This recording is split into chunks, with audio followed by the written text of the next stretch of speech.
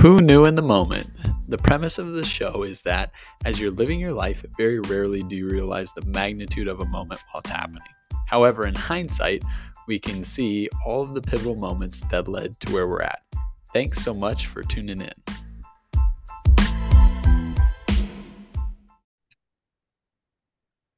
Hello and welcome to another episode of Who Knew in the Moment, the podcast. I'm your host, Phil Friedrich, and today I'm honored to have Bryant McKinnie with me.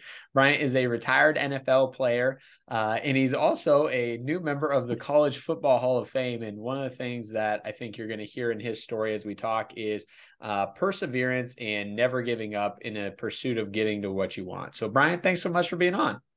Thank you for having me. You betcha. So talk a little bit about getting introduced to football, in the early years of your life. I guess it was, you could say the early years, but I feel like for me as a football player, it was probably kind of late because I didn't start until ninth grade. Yeah. A lot of guys started at 5 or 6 years old in Pop Warner. I got introduced, one, because my friends were all going out for it, and I was finally, I don't want to say eligible enough, but growing up, I was always like very tall. So I was like, probably if I'm 9 years old, should have been playing with the 12-year-olds. Yeah. Because my age wise, they didn't allow it. So I had to wait to high school. Yeah. So Now, I decided to go out there yeah. and play. But other than that, prior to that, I wrestled. My mom had me wrestling first, and then I played basketball. So that's the two sports I did leading up to football. And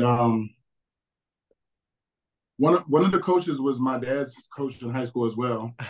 And, he seen me too and told me to come out. And I went out for the team. I played defensive end. Yeah. All the way through. I didn't play offensive line.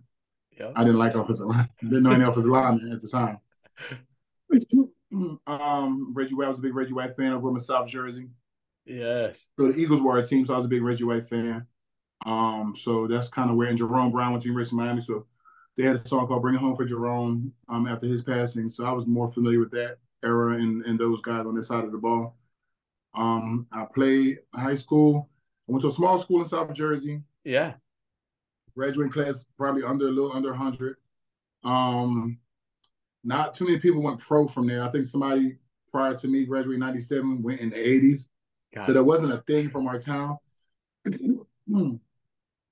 So, and then other guys, might have went on to big colleges, but nobody really went pro. Yeah. So that just wasn't, growing up wasn't a thing at the time. But the year before me, a guy named Ron Dane, he had went to, was it Wisconsin maybe? Yeah, Wisconsin, yep. Okay, yeah, he went to Wisconsin. He was a year before me. Yeah. And another guy named Kevin Harvey, who was a year before me, went to Temple. What my situation was, just so happened, somebody mailed in a videotape of the running back behind me who was really good. And they sent it to the University of Iowa. And Frank Verducci, I'll never forget his name. He's the one who came, he's the one who contacted me first. He seen the tape on the guy Lamar Sturdivant. They were coming to see him, but then they also seen me. Like, well, who is this guy? And yeah. It was me standing at maybe 6'6", 6'7" at the time. And then they asked about me. The thing was, it was after National Signing Day, so there's no more scholarships left. Yeah. So he came to visit Lamar, but then while they were there, they're going to visit me too. He told me that he would like for me to learn how to play offensive tackle. He felt like I would last longer. They would give me a scholarship to go to a junior college in Scranton, Pennsylvania, where Mark Duda was the head coach. It was called Lackawanna Junior College. Yeah. I was like, I can go somewhere, continue my education, because in my mind, I'm not even thinking NFL at all. It's like, okay, finish my education and play a sport, and I don't have to worry about like paying for tuition and everything. Why not? Yeah. So I took it upon myself, and I agreed. I signed a letter of intent to go to Iowa. So by me doing that, no other schools can talk to me. I went, when I first got to Lackawanna, I kind of pleaded of keeping me on defense. Yeah. It didn't work. I was only 245 pounds, 240, 45 pounds, somewhere around there coming out of high school.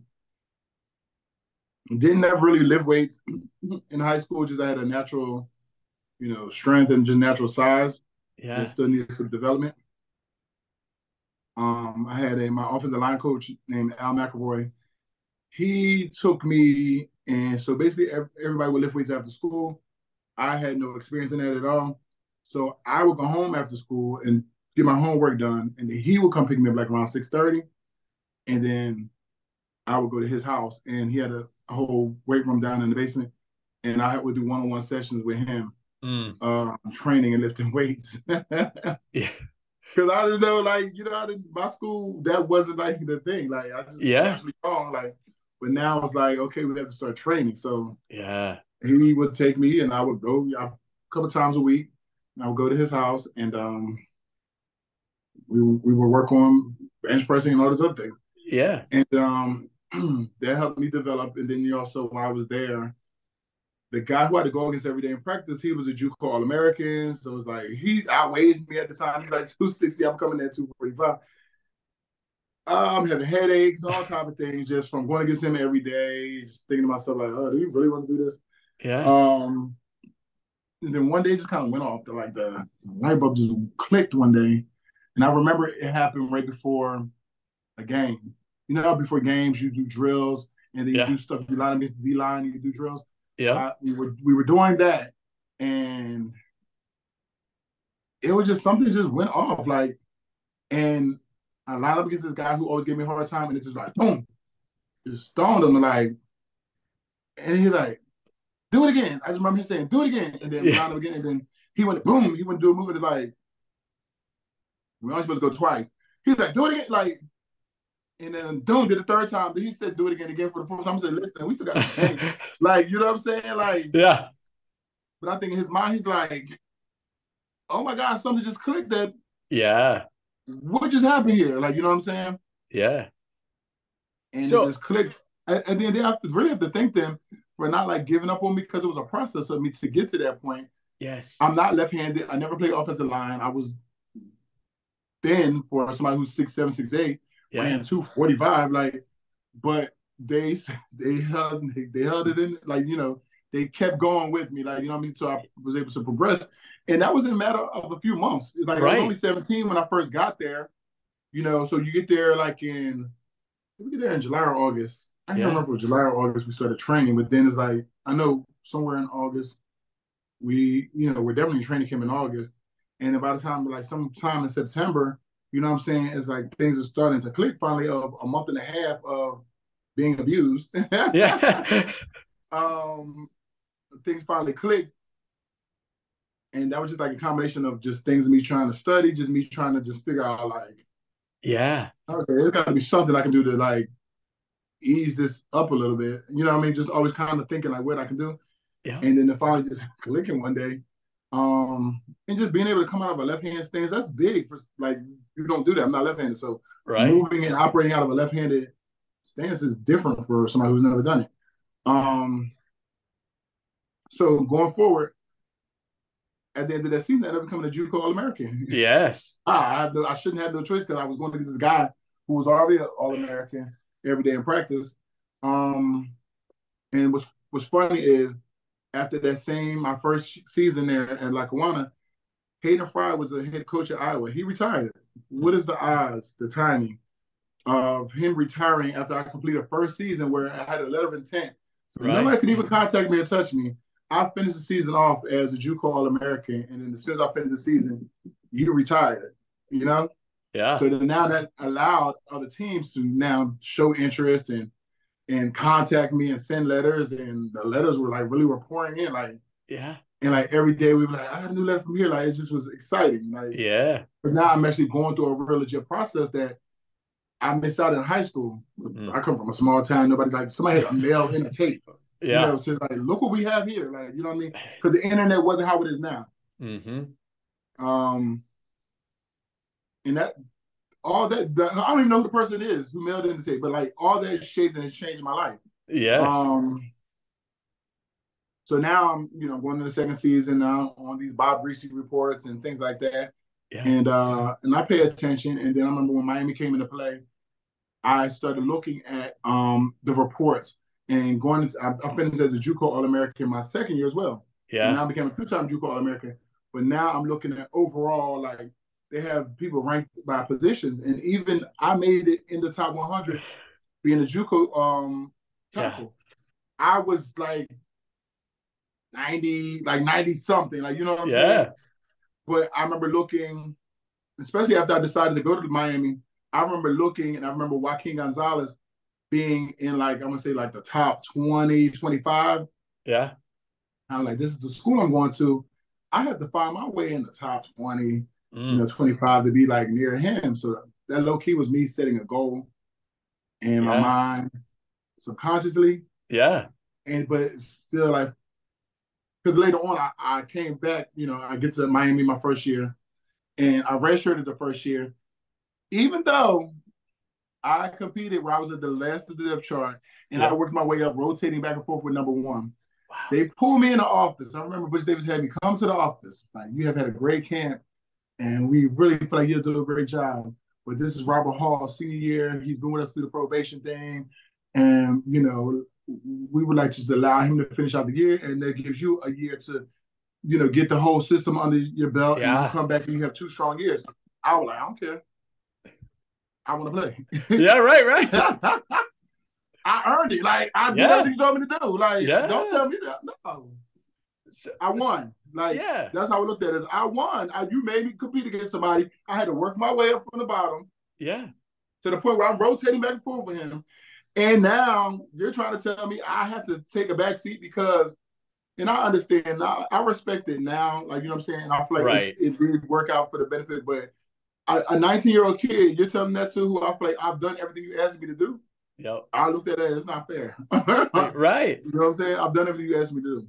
Well, so a question I want to like just kind of dive into, and I think that's a great segue, is at the end of the day, you had a very quick rise, right? I mean, to go from ninth grade, really just starting to play football, to 5 years later being an All-American, to 6 years later being really, you got the pick of schools you want to go to, right? I mean, yeah, you got a lot of opportunities. Talk a little bit about like people believing in you, maybe if you don't even see what's possible for yourself, right? Like you said, hey, the junior college coach, I mean, he saw something. He was he Well, I'm saw gonna tell you something. He this. worked with me. I should have started off with this because this has always been the conversation is when I went out for football because I grew up wrestling and mainly started being Yeah. basketball. My grandma was like, "Oh, you're not gonna like it. You're gonna quit. You'll go back to basketball." Why would you even say that? I never even played before. Right. He told me I wasn't gonna like it and I would quit. So Yeah. that was always something that so remember I was a period of time I was saying like, oh, I don't even know if I like this. Like, Yeah. remember what I'm saying? Like when Cowboy would have headaches, had to go home and be like, then you really want to do this? I say that because in my mind, I would have those conversations, but then also we hear my grandma say, "You're not gonna like you want to quit." So it was like that kept me going. Yeah. So when I got to a chance to go to the junior college, I like, and it was a full scholarship. I said, "Grandma, remember you said when I first went out?" She like, "I know, I know." On to me going now and getting a scholarship at the University of Miami. Yeah. Grandma, you remember when you said, "Yeah, no, no, no." This grandma thing goes all the way up until January Wow. when I just found out about going into Hall of Fame. Yeah. And I called her and I told her, I said, because she's 87 now. And I was like, I Yeah. know you don't like to fly too much because, COVID stuff. I said, but you have to make a point because you're a part of my story. So Yeah. when I go to do this induction in Vegas, you have to be there. Like I reached out to my JUCO coach. I reached out to Al McElroy, my Yeah. position coach, who was the one who had me bench pressing. Like I Yeah. need key people there because they were definitely a big part of my story. You know what I'm saying? Yeah. And she is a huge part because it was her. I never stopped. You know what I'm saying? Yes. I love So that, and dude.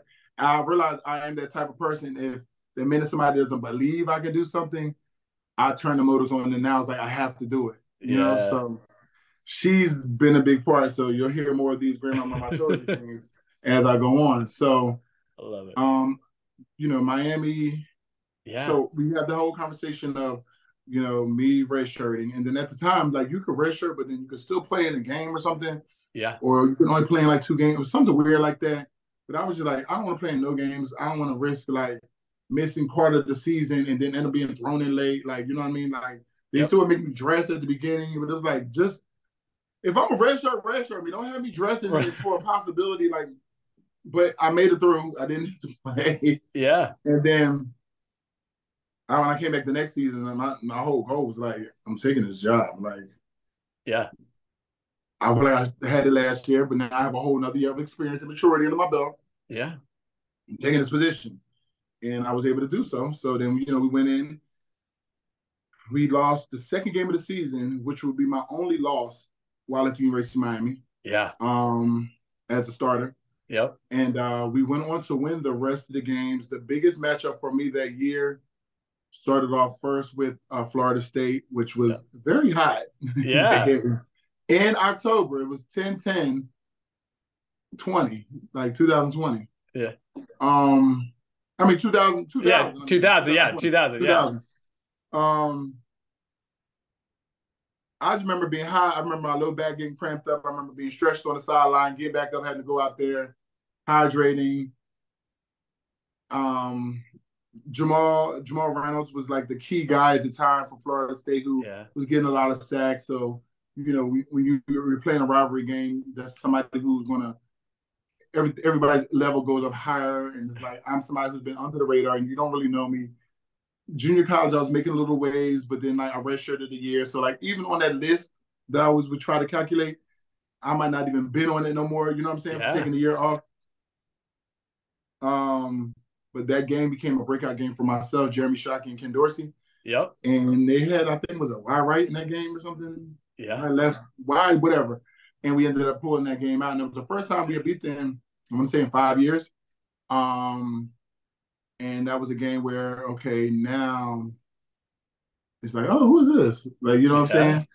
saying? And that not only with, because Dorsey had played in a few games the year before, but that was a big game for us. That was a big rivalry game. Florida State was so like the top team, one of the top teams in the nation. And then Shockey, who was another JUCO transfer, that was a big breakout game for him. Caught the winning touchdown. Yeah. Who later on became my roommate the following year. But that was just a great time. I just remember the next day being in Denny's the next morning, with like my family, and like they had the article and they were reading it. And that's how I remember us being a breakout game for us, because they highlighted on offenses myself, Shockey, and Ken Dorsey. Yeah. And so that's why I say that was a breakout game for us three. And then moving forward, me just not thinking about nothing, just playing football and doing my job. Yeah. Is I'm just playing football and doing my job. We make it to the Sugar Bowl because somehow Florida State ends up the way the BCS was Yeah. scheduled. They, even though they lost to us, but we lost way back in the second game. Yep. Point wise and all this stuff. They ended up leaping above us and actually being number 2, and they played Oklahoma. So the only time we would ever cheer for them would have been then.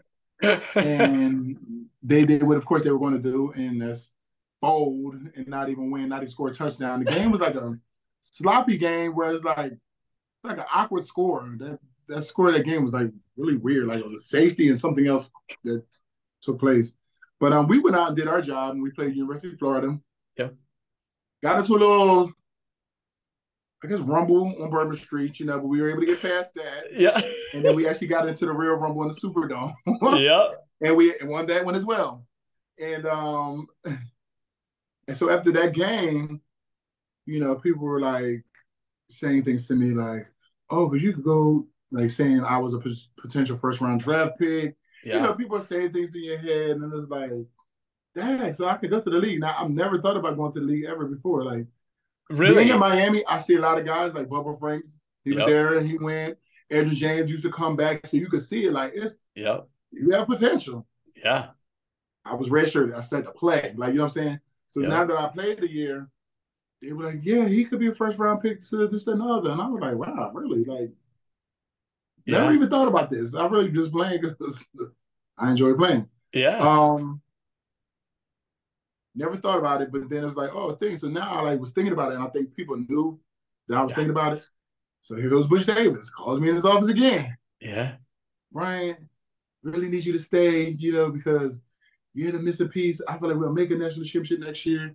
You could be the missing piece of why we don't make it. So that's why I need you to stay, this and the other. Okay, you're right. And I enjoy it here. So I'm going to stay. 2 weeks later, we have a meeting, and we don't know what the meeting's about. We're called in the meeting by Butch Davis, by the team, and we're all sitting there.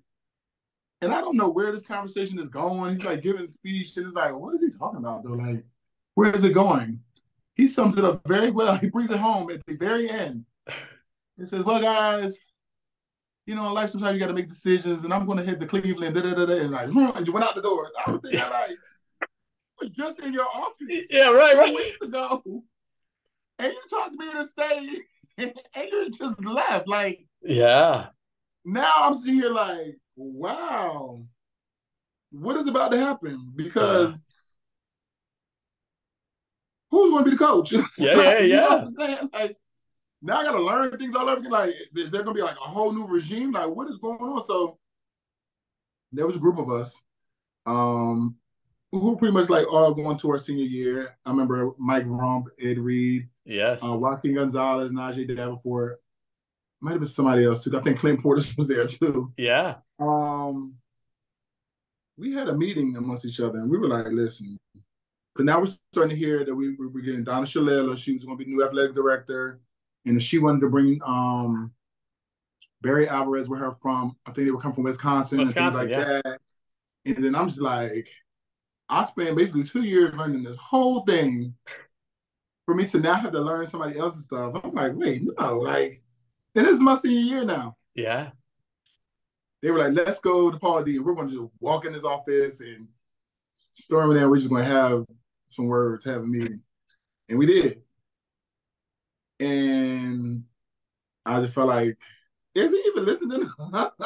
Yeah. It's like we all said we had to say, and we were like, we want Larry Coker in, and he could do it, and just fill in that, like, fill in that space. And so I blurted out, and if not, I'll leave it into the supplemental draft. Yeah. Just because I felt like as we were leaving there, he just was so like a poker face, like, is he even listening to us? So I was like, I just added it on. I was like, well, if not, I'm just in the supplemental draft. Like, so just I had to say that because I felt like I don't know if he's listening. So let me just throw that out there, even though I don't really want to enter the supplemental draft, Yeah. but just threatened to. Yeah. Um, and next thing we know, we get Larry Coker. Yeah. So then we were definitely relieved because now Yeah. we know, especially as an offense. See, defenses is 11 people on the field. 10 can make a mistake, but if one makes an interception or a sack, that's a big play for the defense. Us on offense, everybody has to be kind of on the same page. Like, Yeah. so that's kind of hard. And learning a new system. Then it's our senior year. You might play a little slower. I'm like, we'll play fast because we know everything. We just keep everything the same. We only Yeah. lost one game last year, so he really listened to that. We couldn't tell, but he was listening. He had a little narcolepsy too. Doze off on us here and there, but he listened. And then Larry Cook was announced the coach, and we were so relieved. And we went on, and we were very like, we didn't want Larry to feel like he was the coach, but we also wanted him to know we have his back. Like, we want to win too, as much as you do. Yes. So it's like, we know how to police ourselves in situations too. Some things we know how to work without you having to tell us to work. So on Saturdays, guys went out there and did the extra work because coaches couldn't be there with us on Saturdays. We still went out there and did our extra work and still made each other compete. We hung out with each other outside of the locker room, but a lot of those guys don't do no more, I realize. So we had to bond on and off the field. You know what I'm saying? Yes. We've got the little scuffles with people outside of there too, but it made everybody closer. But Yeah. we've had each other's back on and off the field. I have been to Joaquin's parents' home and had the Cuban food for the first time, sangria, all that for the first time. He's been to New Jersey himself, Ed Reed and Ed Wilkins. Like, we've traveled places with each other outside of the supervision of our coaches. We've done it on our own, but it brought everybody. Vernon Carey traveled with us. It brought everybody closer together. You know what I'm saying? Yeah. And that's what I really feel like they're missing. Because I know I went back a couple of years ago, and I was like, so I talked to the O-line, like, so the y'all guys now? No, it's like everybody has their own separate thing going on now. Yeah. Where like Thursday night, Clint Portis would take the O-line to Flanagan's, and he would pay for our dinner Thursday nights. So Thursday nights was a ritual of, we're gonna go to Flanagan's, I'm gonna get y'all food. Like, that was our thing. That brought him closer to the O-line, that brought the O-line hanging out with it. It was just different things that took place that we're teenagers. Ain't nobody tell us to do it. Yeah, right. Clint came up with that. Like, this is what I'm gonna do. I don't know if he might have got it from James Jackson or wherever, but I knew that that's what we did. Like, you know what I'm saying? Yeah. Um, Well, So I want to ask you a question just on that, because I mean your era in Miami is arguably one of the greatest teams of all time, in the history of college football. And with that, there's a lot of personalities, right? I mean, there's a lot of guys that end up being, legitimate NFL players. Mhm. And so I think, the thing that I always wonder is, how do you balance egos and what the team needs, right? Because when you got a lot of really good players, there are egos involved, but yet you still have that common goal of, we want to win a national championship. So talk a little bit about how you guys and coaches really brought that together as like a cohesive unit. I think for the most part, I feel like everybody kind of got along. Yeah. I feel like we knew who the strong personalities were, but I also don't feel like those strong personalities try to put themselves above anybody. You Yeah. know, Yeah. um, everybody knew like who like were the more vocal leaders, who were like you had people on the team, like my earlier years, like Dan Morgan, who was a leader, but he wasn't. He was more of a do as I do. Yeah. He wasn't as vocal. Yeah. But everybody looked at him as a leader because he went out there, he made plays, he did what he needed to do, he stayed out the way. Yep. So you have different people who are vocal. You have the Al Blaze, you have Ed Reed, who are more vocal leaders, or even a Nate Webster who was there, Yeah. who are more vocal. Clint Portis would chime in here or there. Shockey would say something out of the way, but like you just knew those personalities, you understood them. Yeah. Like, you know what I mean? And a lot of things like with Shockey, I remember us being in the team meeting room and Chazinski said, well, what can we do to get you from jumping offside? Shockey said, well, go on one. But it was like, we just know that's his personality. Yeah. Like, you know how some people don't have a filter? Right. He said that like, well, that's how you fix it. And then he meant it. We chuckle because we just know that's his personality. Yep. He doesn't like sugarcoat things, and he also forgets he can censor some things sometimes. So we didn't expect you to say that. That wasn't supposed to be the answer he gave, but that's what he felt. I love it. We just know. You just know who certain personalities are. We know Clint Portis has always been a character, and you can see that when he got to the Redskins, he dressed up as a different character every week for interviews. Yeah. Like, that's just been him. Yeah. Ed Reed has always been like an old soul. Yeah. Even though we were in college, an old soul, like somebody like this old man, but would give great speeches and things like that. You just have to know the personalities, and when you know them, nobody ever tried to feel like they were trying to outshine anybody. I remember going into my senior year, I think it was ESPN did a spread on college positions, right? Yeah. And when it did the top five, number one positions got their big spread, and the other ones got like little like boxes. The DBs and the O-line, we were number ones, so we had the big spread.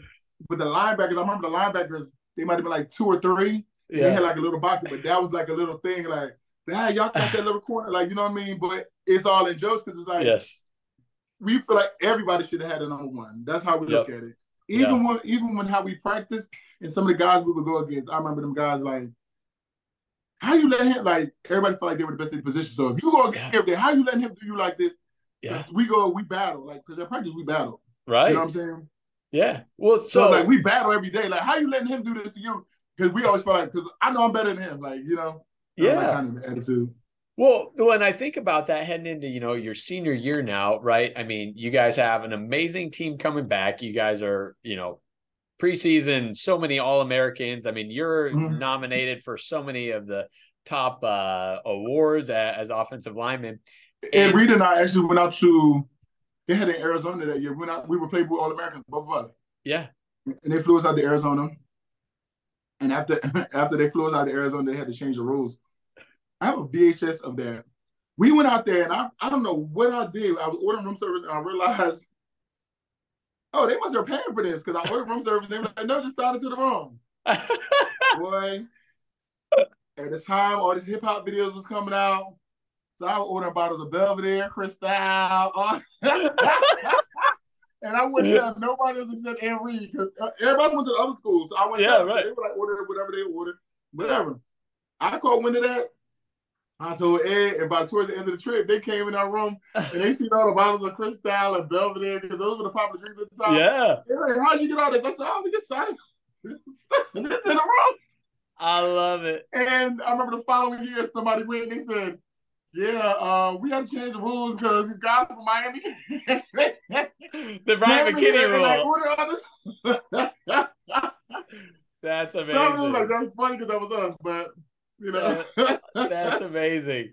So give a little bit of a recap of that senior year. And I mean, the thing in, obviously there's so many great players, but one of the things that really stood out to me about your story is you finished 8th in Heisman voting as a lineman. Like All that right, so just, let me tell you. Remember how to say the name of the show again? who knew in the moment? I didn't know it all. I remember the day. I remember the moment when our PR guy came and told me that, and I was like, okay, like basically, like I didn't win, so why does that matter? You know what I'm saying? Yeah. But he was telling me because it's like who finishes as offensive lineman in the top 10. But I was just like, well, I didn't even win, so it doesn't matter. Like, it kind of blew it off. And then I kept realizing like people kept bringing it up. I'm like, why do they keep bringing this up? But it's Because just no something one does that that. doesn't happen. So I definitely didn't know. You got to remember, I started playing football late too. So I'm like, Right. why does this Yeah. matter that I finished eighth? So like, Yeah. I was never going to talk about. But I didn't realize at the time. So that definitely was a who knew in the moment for me because Yeah. then later on I look back at it and it took me like almost like towards I retired. It just kept coming up. Like that Yeah. always was added in the accolade. Like you would have thought I won as much as I kept hearing he finished.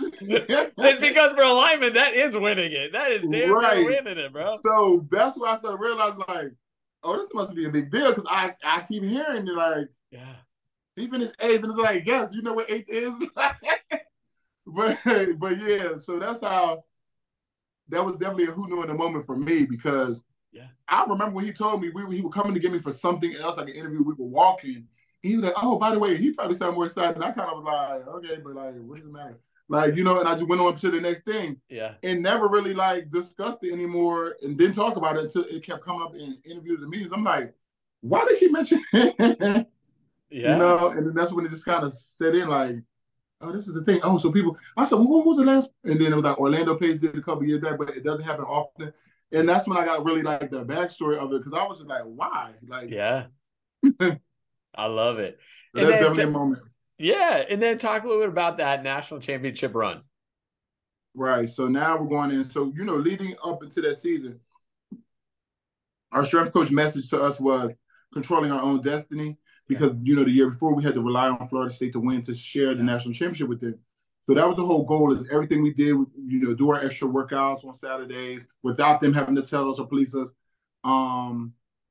Bonding, which is very important. And I Yeah. think people don't realize that in sports, and if you want to be a champion, is having good relationships amongst each other in the team. So it's Yeah. not just like, oh, I'm here at work again. It's like I'm here with my family, and that's how we kind of operated. Especially those, my last 2 years. So that's where it started, where it's control your own destiny. Yep. And we also had a talk with Coach Coker that season too, is about how many days we wear pads. Yeah. It's supposed to be 2 days out the week. We're like, listen, let's make a deal with you. Let's do once a week until we lose. And then we lose, put us in there 2 times a week then. Yeah. Is that a deal? He said, okay, deal. We didn't lose. I say that's a 1 day a week. That's a So one one day a day a week. week of pads, and everything else is like a physical 1 day a week, keep us fresh. And the rest of the days, could be like you're still playing at a high speed, but it's more mental and knowing your assignments, Yes. Yes. Yes. And it worked. And then it probably worked for them the following year because they went all the way to the national championship again. Like, you know what I'm Yep. saying? Like Yep. carried over. But we definitely we weren't scared to negotiate things and go up there and speak our mind on things, and it worked. And so going into the season, it's about keeping us fresh but still playing fast and knowing your assignments. And we just went on to those games, and our goal as seniors, where we wanted to be able to get in, play, and we wanted to be out by the fourth quarter discussing where we're going later on that evening and celebrate. Yeah. So that's what we always said. So we knew we Yep. had to get a big enough lead. So if you look at the scores, there's only 2 games that were like close.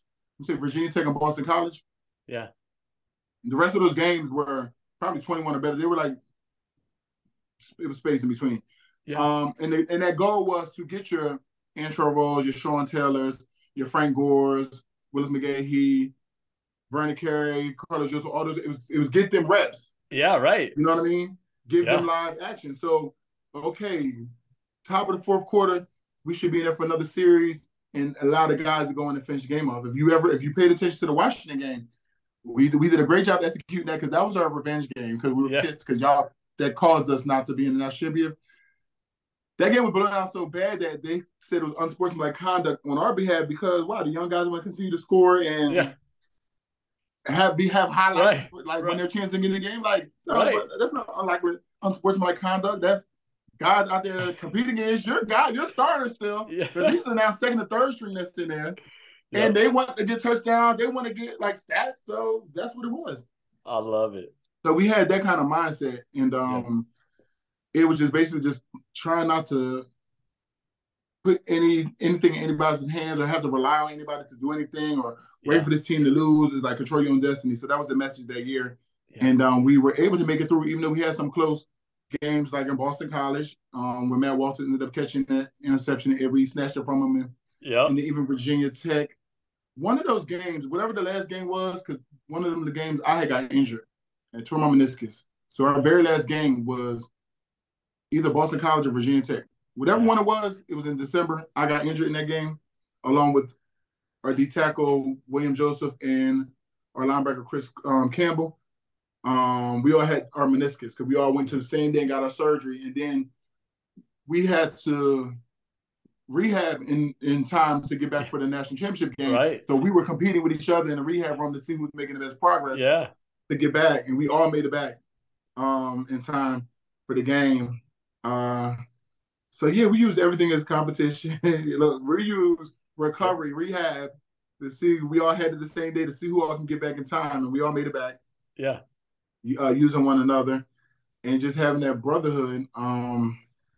Yeah, it was pretty dope. Now think about it. I love it. Now I got to know, how was the celebration after the national championship? Being in LA, we had celebrations before. I had pictures of us before the game. I don't know why. I guess someday during the week we went somewhere because they had us on tour. We went to the Jay Leno show. They Right. had us do a rap battle during commercial. The Jay Leno show. They had we went to Disneyland. We went to Lowry's, like it was like a restaurant, steakhouse or Yeah. something. And we got being places with the team, the Nebraska team. And that was like a little run-in one time where things could have got a little spicy between the teams, but it was able to be calmed down. But I Yeah. remember us being in the club one time and they were there. And somehow we used to throw parties in college, right? So we started Yeah. throwing these parties at this place called Pat O'Brien's because when Jared Payton's dad passed away, he lives across the hall from me and Vernon. So we like, we need to do something. So I had found this place. I met the owners. I know y'all can't pay us, but let us just throw parties here and stuff like that. And they were like, okay. So we would throw like once a so after his dad passed, we were like, we're gonna throw this party for him to cheer him up. So we went around campus, had flyers, was putting them in people's mailbox. Vernon got caught on camera putting them in people's mailbox. And they called us to the office like, you can't do this. Like it was like we legit was walking around and we were putting them in people's mailboxes. Like you Yeah. just slide it under because it was a thin flyer. You just slide under so when they open their mailbox, they'll see a flyer. So he was like, Vern, I remember Vern Day took like a screenshot. They said, Vern said, I look like a criminal. Because you know it's like a still shot of him like Yes. doing something. And it's like, I was like, oh my God. It was funny though, but we did that and then it used to be like a thing. So people always would be like, we would do it like once a semester. Well, it became a big thing, so we would do it Yeah. like once a semester. But it Yeah. originally started because of to cheer Jared Payton up from, he just lost his dad. We're like, we're gonna do something, we're gonna throw a party for him. Yeah. And Ed Reed was our MC. So I say that because that's how it started. Ed would be the MC of the night and get the party, keep the party going. So now when we're out in LA, I have a picture of it too. Us and we have the microphone, and it's the guy whoever like is from there. It's me, Vernon, and Ed Reed.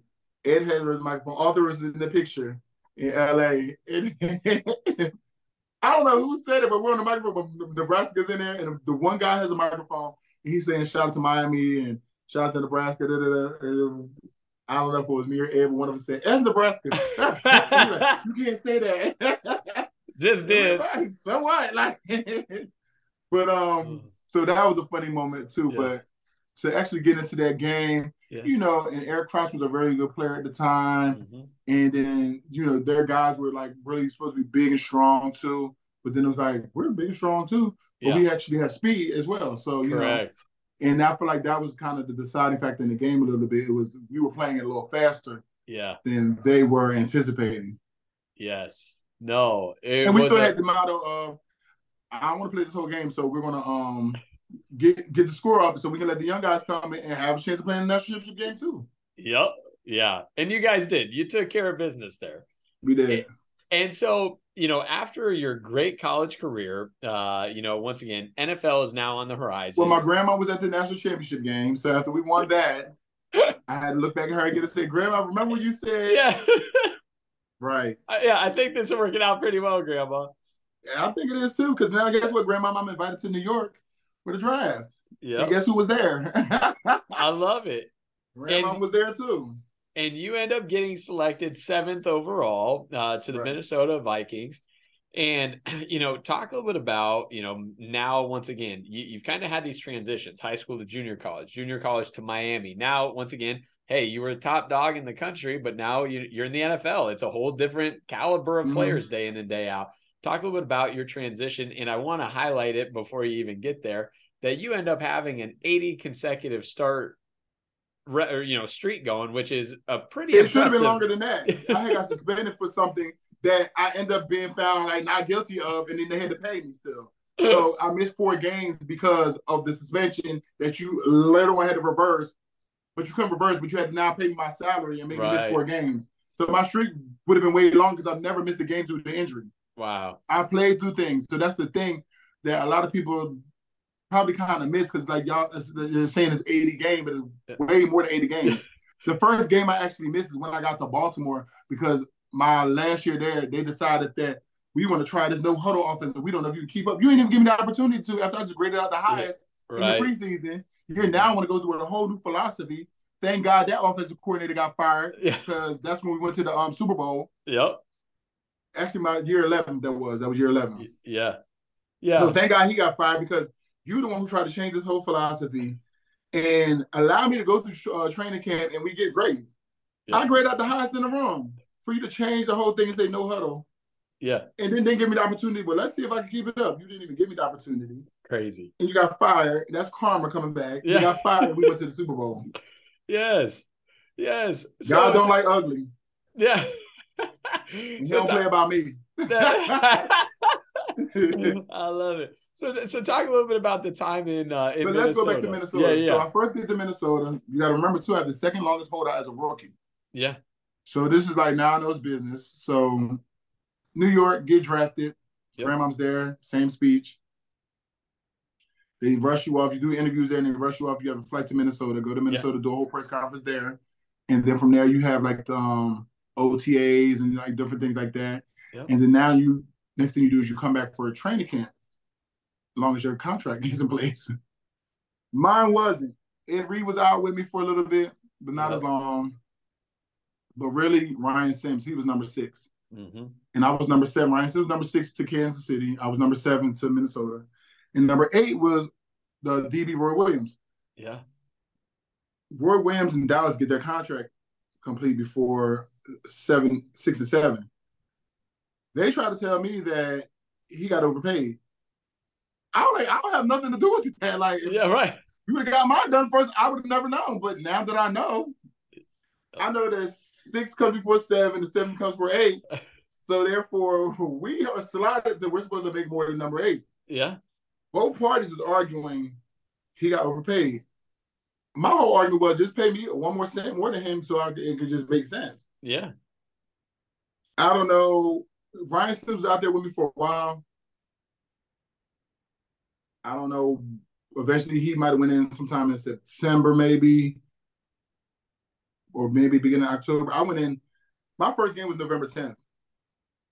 November 3rd, I was there, but I didn't travel with the teams. I just got there. So I might have went in around October, around Halloween, because I wasn't there the full week. I know when I got there, they were leaving to travel to Tampa Bay, I believe. And I stayed to work out with the strength coach. and do Yeah. cardio and just do things to like, get my wind and stuff up. Is you can't really train for football. You have to play it. Right. Like collision and all that to get used to all that. Like, but they had me doing all this running and stuff. Yep. And I stayed and I did that. And then I played the following week against the Giants. And it was a lot going on with the whole holdout thing because like basically it's November and I'm Right. just now getting in. Yeah. And it's like I don't know what to expect. I've never played this. Like it was just a lot. So even my time being there, you had like you had a player speak out and say, "Oh, he's never played it down. And he's arguing about money and another." Yeah. It's business. Like the Yes. college is like not business, not as business as the league. Like so, it's Yep. business. I could go out there and get hurt. It's a lot of things that you want to make sure that you secure and take care of Yep. before you handle your business. Absolutely. Um, and I think they thought they could intimidate me because I'm young. You know Mm. what I mean? And you have a veteran come speak out, and it's like, no, I'm going to stand my ground, but don't speak out on my personal situation with the team because it has nothing to do with you. Right. I'll be in when they take care of their business. So I don't. They thought that was going to work, and it didn't. Yeah. And what happened was, what a lot of people don't know, there was collusion that took place between Kansas City. They ended up signing Ryan Sims, and in training camps and things like that, they had, how teams face off against each other. Just so happened the Yeah. team that we go against in training camp was Kansas City. So Mm. there's team times when y'all can meet and talk and strategically do things and get, things done. You got Ryan in. Yeah. Now I'm the one that's still sitting out here. And somehow my agents, shout out to Ben Dahlgren and Jim Steiner, they caught wind and found out and filed a lawsuit. Mm. Now it's like, okay, we're ready to talk. Yeah. I'm not as sure you are because you know some truth behind what we found. Yes. So now they're ready to negotiate. We negotiate. They give me even a little bit more than what I asked for, and I just had to drop the lawsuit, and I did, and I Yeah. ended up being in there. So now it's just like my introduction was probably not the smoothest. Yeah. Now I feel like fans is like, "Oh, you better be worth it." It better like a lot, Right. like, and I'm just getting here, but it's like it's business guys too, Yep. like. Because the minute if a team is done with you, they're done with you. Like, you know what I mean? Right. Yeah. But no fan feels the way when the team is done with you. But if you're trying to handle your business, they're like, oh, what is it? It's like, yeah, it works both ways. It's Yep. business on both sides, Yep. So I've always learned that. I always knew about that with the NFL for me. And I've Yep. always approached things that way. Got in there. And what's funny is the team was like 2 and something. It was like they didn't Yeah. have that much of a good win. Yeah. All of a sudden I come, you're on a 7-game win streak and you close out the season have a better record. Yeah. But I finished out the season, end up making the all rookie team still somehow. Yes. Yep. And I was able to get that past me. Then the new season comes in, and then we did something crazy too in the draft. Like we allowed the team they try to get out of the number 7 pick. I think that Yes. was 2 years later. They kept having 7 again. They allowed a team to go in front of them or 2 teams to go in Correct. front of them, and then it was something weird. But Yeah. other than that, I started getting acclimated to things. But I feel like by me coming from Miami and being a part of a great team, people assumed I knew how to be a professional. Mm. When I didn't know about getting in cold tubs, we got in Miami, but having a masseuse and Yeah. having people do your meal prep and things like that, I didn't really know. I was just kind of eating what I would eat, and Yeah. you're just done. I learned that from watching and being around other people throughout my career, and even continue to learn more even when I got to Baltimore. Because now Ray Lewis is like, "Oh, you need to start juicing." It's like, "Oh, y'all are still teaching me things," because didn't know about buying a juicer. Hey, had me buy a whole juicer and do all this other stuff, but I just learned. It helped me learn more about myself, my body, and everything. But being in Minnesota, I actually loved having Coach Tice because he was a former offensive line coach, and Yes. I remember even one time he came into the meeting room and says, "You understand these guys will teach you this, but me and you're going to watch film, and I'm going to tell you how to take on these blocks and cut them off and just get." He said the job is just to get the block complete. He says, "Not looking pretty, it's just getting it." So he showed me things, and I took it. He says, "And I don't care if they yell at you, I'm the head coach, so I'm telling you to do this." So once he gave me that confidence, I went on a 2005 season, and I feel like had one of my better seasons because I was allowed to do what I thought made sense Yeah. and how it looked. It didn't matter as long as I got the block done. Yep. And I remember even times with Coach Tice, I could have been late for something or did something, and he's like, "If you grade out of this, da, da, da, I won't fine you." Mm. I go in there like, "Okay," like you know what I mean, and I will Yeah. make sure I grade it out. And so, because my coach don't know, like the position coach doesn't know. Yeah. So me mentally, like you can't make any mistakes, can't have any missed assignment. Like Yep. you gotta just be on point. And it was work. Like it Yep. wasn't like I was missing something. Like everybody be something happened where you late for something, and it could be Right. a minute, but you're late. Like you know what I mean? Something. So he will always put me aside, say, if you do this week, I won't even do it. And it's like, I, and I think he just knew like yeah.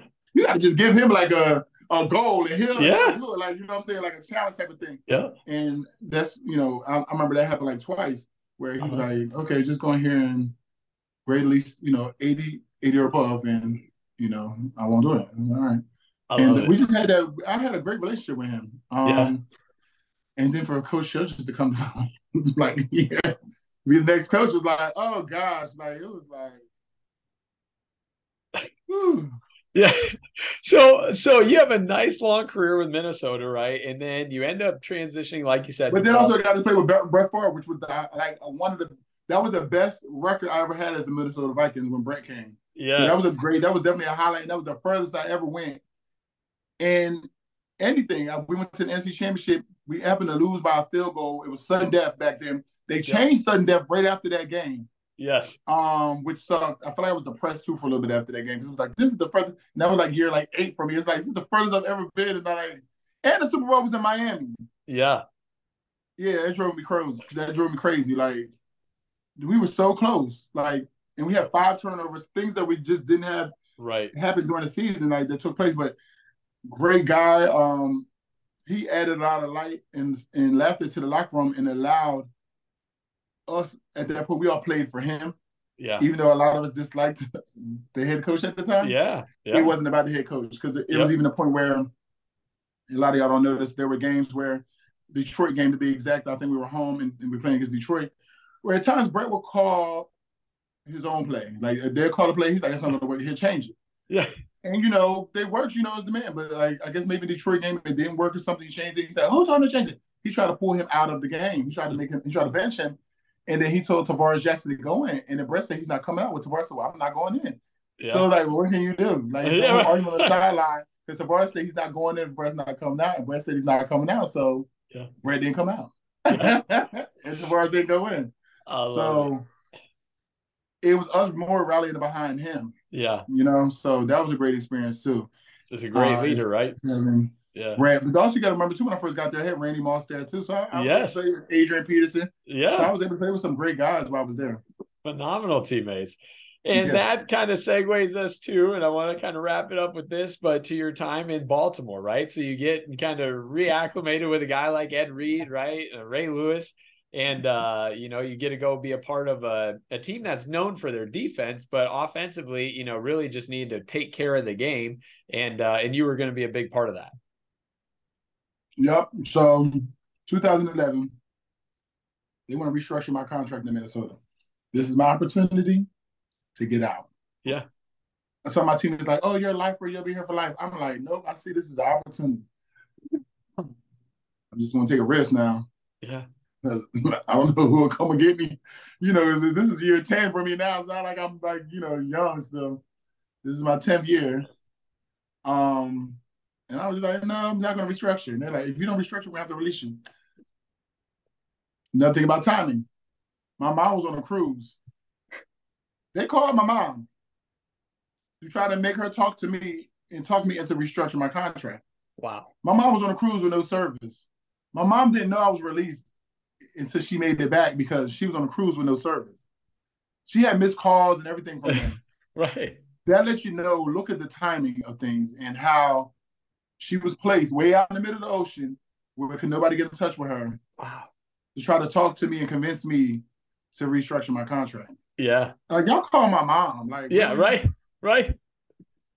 But they feel like she must have some type of influence, and it just the timing was off. She was on a cruise.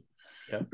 So I didn't go along with it. And they were like, They never told me she called her. She told me when she Yeah. checked her message, she got me check the message. She's like, oh, I missed calls from them. And they're like, we need you to call us. It's important. It's another. And she was like, she thought something was wrong. Like, Yeah, right. something happened.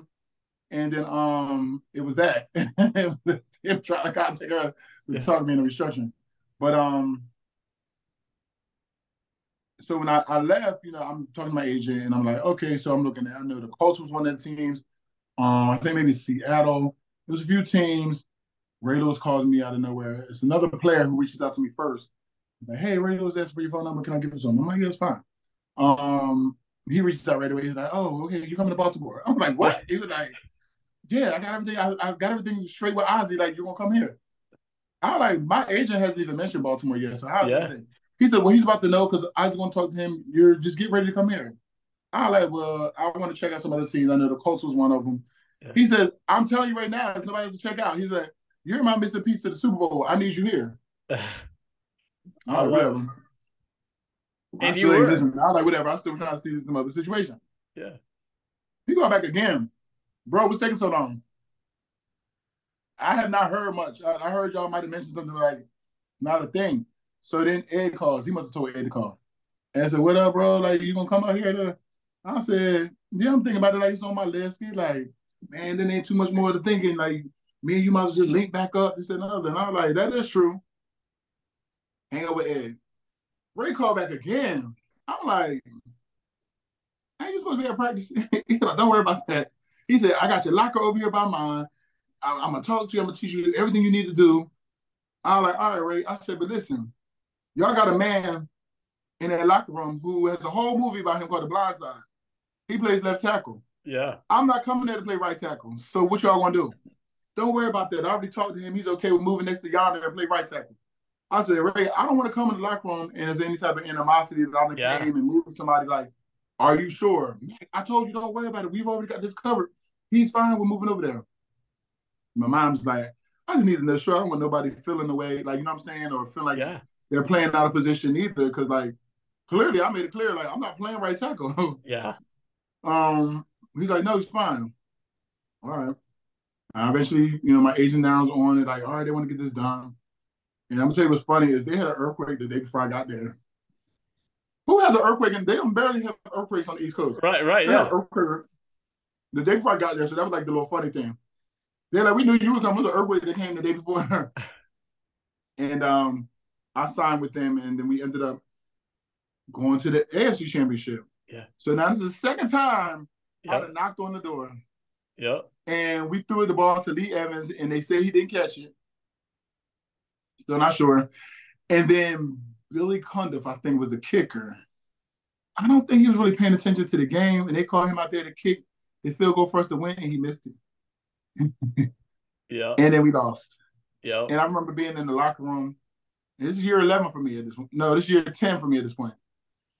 I remember being in the locker room, and Ray was going to retire that year too, because he thought that's we were going to go to the Super Bowl, whatever. And he was like, "Don't hang your heads low." He said, "Because we'll be back in the same." This I knew he was coming back now. Because we'll be back in the same position next year. Yep. I'm thinking to myself, what are the odds of us being back in New England in the AFC Championship again next year? Yeah. Next year comes, they did the whole little thing in the beginning with no huddle offense and, leading up towards the end of that season, just played and got blown out at home by Denver. Yeah. And I'm on the sideline coming in for jumbo packages and just little packages here and there. Because really I had a performance clause. So if I played a certain amount of snaps, I would have got a bonus. So therefore that kind of limited that. Yeah. They so cheap. Yeah. But they still was able to be cheap and get what they wanted. So I ended up playing in the last game of the regular season. By that time, I'm not going to catch no bonuses. So I played in the last game of the season. And from there, I'm going to go in here and I'm pissed. I'm going to go ahead and I'm going to play and dominate so bad, they're going to have to move somebody around. Yeah. And I did. I went in there and just like, and I knew, I in my mind, I already knew, like, I'm not worn down from the season. I'm going to go in here and I'm going to really just be super physical and they must have looked at that film and was like, can we call you to the office? So they called me to the office and I'm sitting there like, yeah, I can help you. And they were like, yeah, we're going to make a decision. We're going to move this person here. We're going to like moving the line around now. Yeah. Moving the line around going into the playoffs because that was the last game of the season. Right, yeah. So we moved it around there's a player I should have talked about Miami, because my senior in Miami, there was another player who was a great player who they hyped that game up so much. Dwight Freeney, they had a Yeah. whole photo shoot with him, like a sack, like a see-through sack, like a saddle Yeah. sack, with all the helmets and the teams that he then got Yeah. sacks on and all that. And that was a big matchup because it was like one or two things were going to happen. Like he was going to get one or he Yeah. wasn't. Like, you know what I mean? Yeah. And a lot of people tuned in, not even necessarily for the game, but for the matchup. Yeah. And that was a great matchup that was able to, win. Yeah. So fast forward to 11 years later, my first playoffs, the first round is against the Colts, who I Yeah. line up against, the way Brady. Dwight Freeney. Yeah. And we like did nothing but like laugh, like we just laughed at each other, like we see each other just kind of like laugh, like here we go again, like Yeah.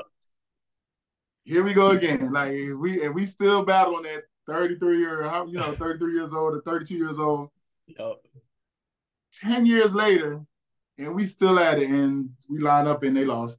Yeah. And then we now moved on, Yeah. but now this time we're playing against the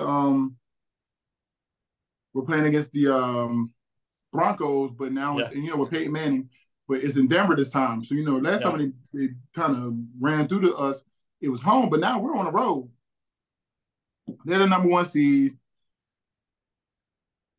It was a certain point I was like, looks like this might be it for us. I'm on the sideline like we don't have that much time left, and then we go out with one more series, and the DB must have slipped, and Jacoby Jones came away with that, the touchdown and put us back in like, and we were able to get through them. Once we got past them, I said, Freddie Lewis's whole speech a year ago is actually about to come true. Because now in my mindset, I already know Right. losing to them twice is not even an option. Like, I already know it's a lot of people from that same team. That is not even going to be an option. Yep. So going in there, the mindset, getting past Denver was like the Super Bowl. You know what I'm saying? Yeah. Because going in there now was like, oh, we are really going to like, and we did, to the point I remember when Tom Brady like did some kind of like little kick thing at Ed Reed, and you could just tell people were frustrated, and it was just like we were kind of more having our way, and we were there in their home turf. Yeah. And the fact that he said that a year before, and then it came to fruition, I was like, I think Ray Lewis is a prophet, y'all. Yeah. Because he also said to me when he first called me, like, I'm the missing piece to their Super Bowl. Remember how they took me out and they had to play me back in for the playoffs, Right. and where did we end up? Yep. Super He Bowl. said that back the year prior, the season prior, when we went 12-4. So we did that, and then now we're end up going to the Super Bowl against the 49ers. And we played the 49ers the year before at home on Thanksgiving. So now it's the brothers, John and Jim. Yep. In a Super Bowl against each other. And we can't, it got to still be spectacular. We have Beyonce at halftime, come back the second half. Jacoby scores a touchdown from the kickoff, and then defense is on the field. They get the mid 40, maybe 45-yard line, and the lights go out. Yep. Initially, when the lights went out, I was thinking, praying to myself, like, I hope they don't make us play this game tomorrow. Like, right. Let's play this day today, get it over with. Yep. But you got to look at it too. Beyonce's halftime performance was 30 minutes. We came back out. Jacoby ran a touchdown back. So offense never got on the field. Defense is now on the field. They were kind of driving a little bit on offense. They made it to like midfield. Lights went out. So that's over an hour of offense. Yeah. Just sitting. Yep. So now it's a little momentum more on their side because they were moving, they were moving and grooving. We were sitting for over an hour doing nothing. Yeah. That margin we had started closing, ended up being a 5-point game, but we ended up winning and actually being able to capture the Super Bowl 47, which is my lucky number because 7 is always in something that I do. Draft 7 pick overall. Yeah. I was born in 79. I graduated in 97. Like 7's always in there somewhere. Yeah, that was a dope experience. I love it, man. Well, Bryant, I want to say thanks for coming on and just highlighting your story and all the amazing things. I mean, you think and you reflect back and just the journey from really getting started in 9th grade to All-American Junior College, Miami having success, getting to the NFC Championship in Minnesota and then winning the Super Bowl in Baltimore. And, I'm excited to just continue to watch everything you're doing. Congrats again on the Hall of Fame. And you just got promised me that, a year or two from now, we'll hop on again and highlight more of the things that you're getting done and able to do. Oh, absolutely. We'll talk about Let's Chat and my foundation in 2 more years. Let's do it, my man. I appreciate it. Okay. Thank you for having me. You bet.